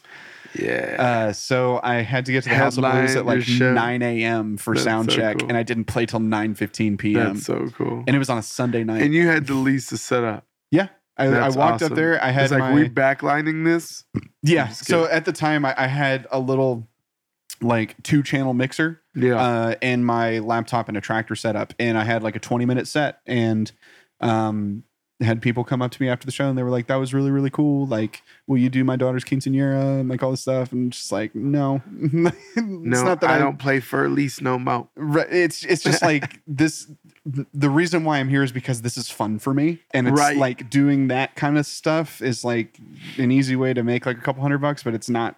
It's fun. Not why you're it's doing not it. why I'm doing it. I just want to make weird sounds. I love that, dude. I love that. Yeah. So you put out that second record with Reflect. Yeah, and then a couple other EPs. I did another EP when I went to college. When I went to DBU. What are your influences while you're making Reflect? Like what's so you're Reflect, all over the place. I get it. Yeah, you're. I feel like your style of music is like the most Blender-esque version. Yeah. Of, because like you listen to my band Ravenhill, you can go, oh, he's probably listening to Tom Petty mixed with like the Ramones mixed with this or that. Totally. You probably hear hints of that, and you can hear that in your music. But I feel like you hear like 100 different things. Sure. Yeah, because I mean, I've always joked that EDM is ADHD music. That's just all it is. It's just how many different attention more grabbing information things can you in the put same amount of time. Right. Exactly. It's just like reading like it's like reading a book that you got used that's already had notes taken in it.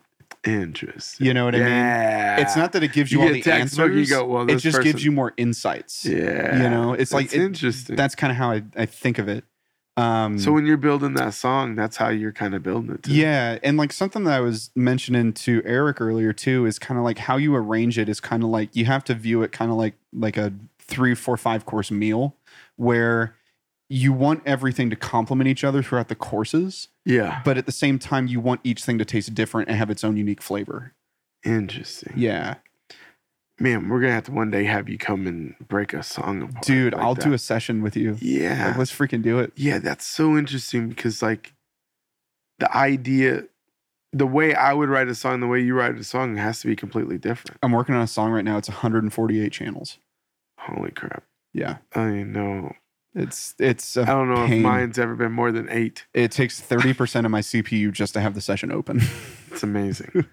So you become Millennial Trash. When do you rebrand? Yeah, so my sound started changing a little bit around like 2018, 2019, because that's when I jokingly say I got good.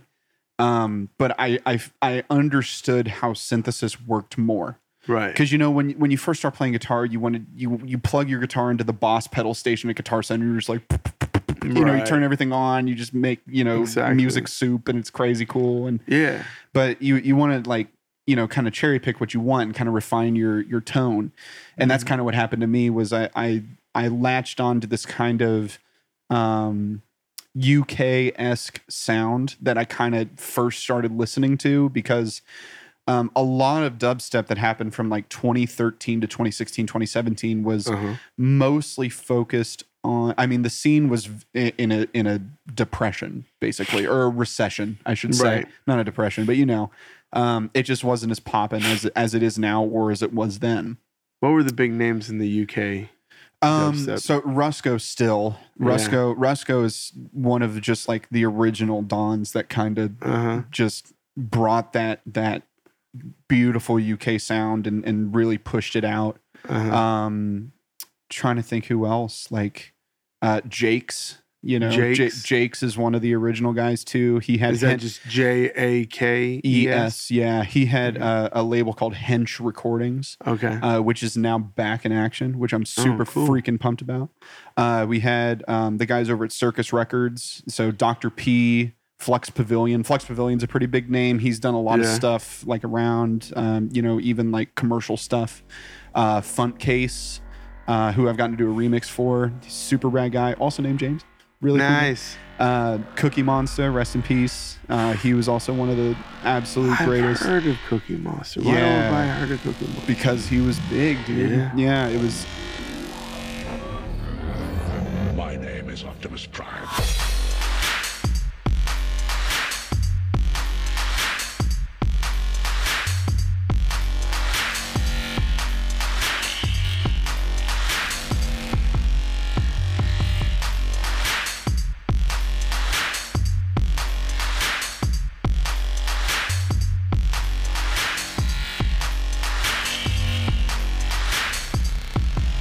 Optimus Prime.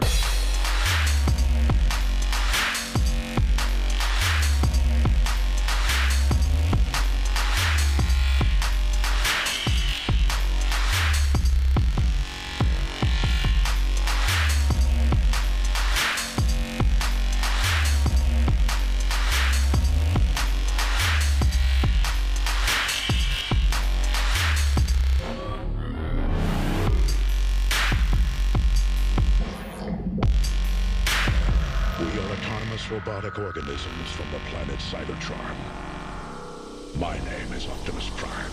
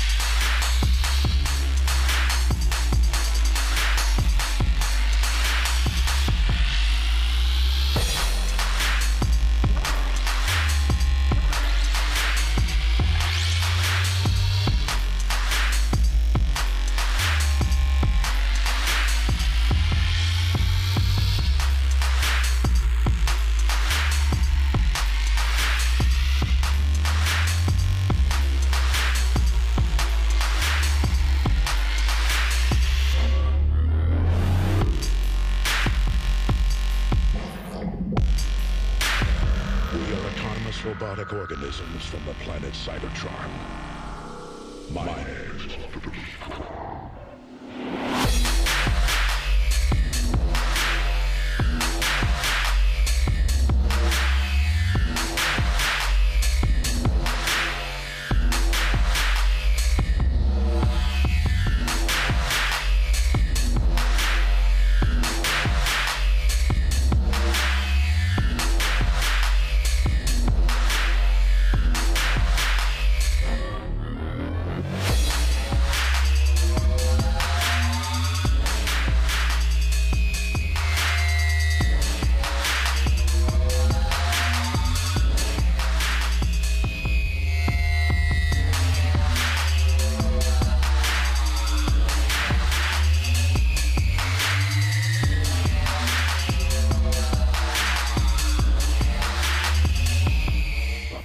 Yeah, Scream is also a big one. Scream with a K. Okay. Little nod to Scream and the Reflect name there. You know, a little bit. Yeah, with a K. Yeah. So when you became Millennial Trash, this is because you're being influenced by this UK style.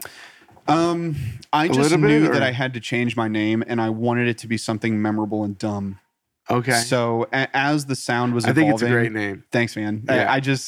When people hear it, it just makes them laugh. And it's like my name on Xbox Live and everything too. And people just kind of get a kick out of it. That's great. Because I also feel like I'm not a very good millennial because I'm a 92 kid. So I'm like on the weird cusp of being Gen Z. Yeah, but also I feel you. I'm in there too. I still have that weird millennialness to me. But at the same time, like all of my humor is based in Gen Z and stuff like that. So, So yeah, I just thought the name was funny. And then the sound was evolving. And I I made like 2 or 3 tracks that had a very similar kind of UK vibe to them. And I knew that I was like, okay, this is a good launching point to doing something more. Yeah. And that's when I just did the rebrand. That's awesome.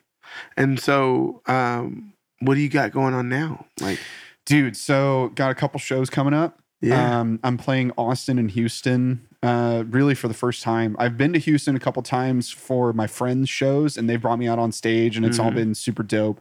But this is going to be the first time that I'll be getting to play Austin, period, as Millennial that's Trash, cool. which is super dope. And in Houston, I love Austin, by the way. dude, I got a couple homies down there that are going to come out. It's going to be a blast. I Yeah. haven't seen When's them in a while. this? I mean, I don't know if this will be out by So then. But Austin is going to be April 28th. I don't 28th. remember the venue. No, that's all right. But if you look on my Instagram at Millennial TRSH, Boom. no A, yeah. and Millennial is 2 L's, 2 N's, you would be surprised how many of my demographic cannot spell. Millennial's a Millennial. tough one, dude. It is. A lot of eyes and E's. I wasn't thinking about it. A lot of eyes and E's. I just thought it was funny. Yeah. No, I know how to spell it now. There you go. So You are a millennial, aren't you? You're not Gen X. I don't know. I'm in the middle too. I'm 80. I'm 42 years old. Oh, yeah, you're 80. So Yeah. yeah, you're in that weird cuspiness Yeah. too. Yeah. Like it's like one of those things where I grew up with technology, but without it too. Mm. Plus, I don't know. I don't feel very old either. It feels like, Well, you don't look very old. thanks. No problem. Cool. That's what I'm here for. I really enjoyed listening to your music today. Thanks, dude. Like I was listening What to would a you lot check of out? your top songs. I just went cool. through your and I just hit play and listened to it all day, dude. Sick. And I was trying to think about what you could tell whenever you're telling your story. You can tell that what was the big word you used? Homologate. Homologate. You can tell that your music's that Oh, wow. Thanks. like you've taken everything. I really appreciate that. Really? Yeah. You can tell that you've taken everything that these even the one road that we took all the way through your life just now. Mm-hmm. You can see a lot of that in what I listened to today. Thanks. And there's something nostalgic about it, but there's also something like I'm here right now too. There's also I don't know. I feel like we could do this again and go a whole nother road and hear even more. I can tell you the story how I had to explain to my parents why I was on a website called happyhardcore.com in 7th grade. This is great. Go for it. So there's a genre of music called happy hardcore, and it's very Japanese. If that makes it. You remember Kingdom Hearts? Yeah. Yeah. Okay. So just think about that, but like 180 BPM. Perfect. So it's just, Yeah. boom, boom, boom, boom, Yeah. boom, boom, boom, like It's crazy great. distorted synth leads and all that other stuff. Yes. And happyhardcore.net used to just be the website that you would go to stream it, because you would just stream the radio station that was that. And, obviously my parents looked at the search history because you're in middle school. Right. And, I had to be like, oh, no, that's a genre of music. And I went to it and they Hardcore. QC'd it and everything was great. see But why yeah. that would be rough for your kid. Yeah, Like, hey, dude. you got some explaining to do, dude. Yeah. Hey, man. So, yeah, We there's taught you better just than stuff that. like that. And then, all the while I was listening to metalcore, and like in high school, I got more into hardcore and went to like hardcore shows, local shows and stuff like that. I was also always listening to drum and bass and like old club music. I shouldn't say like super old, but Scarf with a exclamation mark. They were pretty formidable and earlier in my life. Tiesto, even like old school Tiesto tracks. He ended up doing I think the theme song for like the 2000 Olympic Games or something crazy like Really? that. Yeah, That's crazy. It's really cool. And he back when he was writing like 13-minute trance songs and stuff like that, like I was just like, oh my God, this is so crazy. it takes you on a journey and stuff, What do you, when you look at the next several years in closing, what do you see you doing? Like, do you have a plan? Do you kind of... So, like... I know real quick, I know sometimes we're letting art just take us where we're going. Sure. Right? Sometimes that's a fun thing to do. Right. Sometimes we kind of have an idea where we're going. Right. Where are you at there? So, right now, I'm writing music for video games. That's rad. Yeah, it's super fun. And That's what got you kind of into this, right? yeah, it's full circle, dude. I'm telling you. Dude. It's crazy. That's awesome. So I'm doing that right now. Look at and- you. If you could go back to your kid self and go like, hey, dude, guess what you get paid to do? You kidding me right now? Yeah, It's dude. just stupid. I probably wouldn't believe it, honestly. You give yourself a high five. You go, okay, go get that money. Yeah. Yeah, go ahead. So there's a couple other contracts coming up later this year with the folks that I'm working with, Native Darkness Productions. Shout out Native Darkness Productions. Yeah. And Darkness Production. so been working with them for a little bit now, and it's been going absolutely awesome. fantastic. But the cool thing is I have some friends in the dubstep scene that are ludicrously more popular than me. Mm-hmm. And anytime that I want feedback on one of my songs, or if I would like it to be played out at like a show or something like that, Yeah. I usually just send it to them because great. they're touring and stuff like that. And then they'll just crowd test it for me, Heck yeah. which is great because I'm fortunate enough to have some cool friends in the scene that I've just, made along the years. He's like doing this 1,000 and- people in Baltimore love it. Right. Yeah, no, that's literally what happens. Yeah. It's so funny. Hey, But that's Baltimore kind of my approved. that's like my litmus test right now. And so like these upcoming shows that I have, like I said, Austin, and then I'm playing in Dallas on May 13th.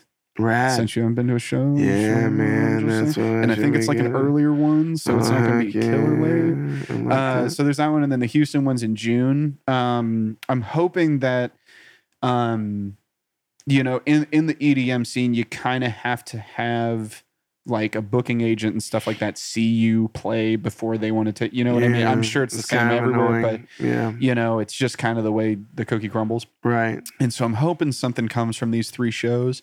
But at the same time, I get to open up for one of my best friends in the scene who we became friends when he was in high school. I played a show at his church and opened up with the VeggieTales theme song into like a transition into a dubstep thing. That's And funny. it was that moment, like we just became friends. His name's Eric. He goes by Ace Aura.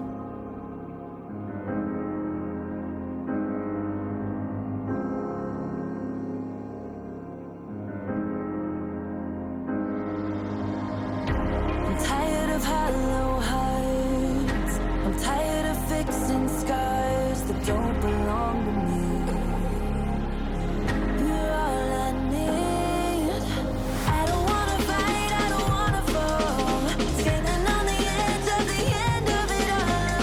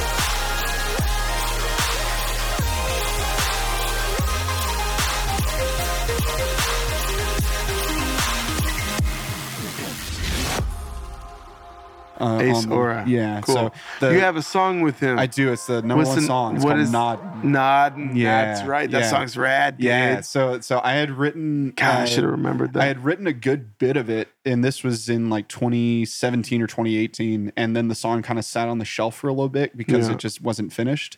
And he really liked that song, and so I was like, dude, could you help me finish this thing? And like, we can wrap this up, put a bow on it, and ship it out. And he was totally down. So, That's and rad. it came together super rad because our styles are, I'm more of the UK sound, and he's more of this newer genre called color bass. Okay.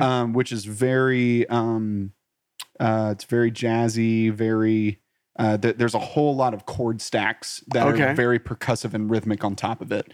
It's really rad stuff, but we found a good way to kind of sync those two things together, and it came out pretty cool. But yeah, he's the dude that I'm going to be opening up for, and he's hit the big time. Super stoked. That's great. And he's taking us along for the ride, man. Cool. Well, we'll play that song at the end of this for sure. Dude. Sounds good. Hey, thanks for being here. Do you want to? Did we already plug all your social media? Yeah, so follow me on social media. It's Millennial Trash, and there's no A in trash because, believe it or not, they were all taken on every platform. That's crazy. It took all those A's. Yeah.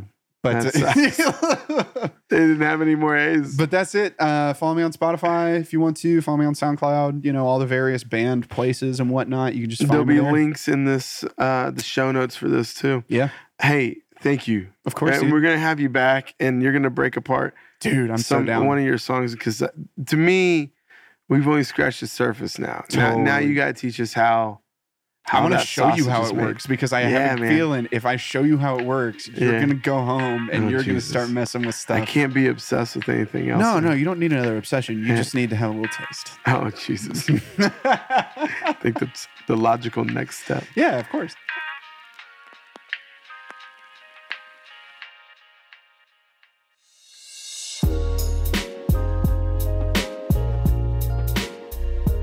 Oh, and there you have it. Chapter 1, really. Volume 1, Chapter 1. Maybe a remix. Whatever it is. We're going to have James back. What a great interview. So many things that were completely different on. I knew nothing. I know nothing about like the history of EDM or different styles and what that means. But now I know a little bit more. But then we had so many things like our love for Dogwood and ska music, Fire and Frenzy. Hey, thanks for tuning in. Go follow him. Go support him. Such a great dude. Such a great musician. Worth your interest, I promise. We'll see you next time. And remember, there's a playlist in the show notes, whether you listen to it on iTunes or Spotify, with all the songs we mentioned. Thanks for everything. Thanks for listening. I'll catch you later.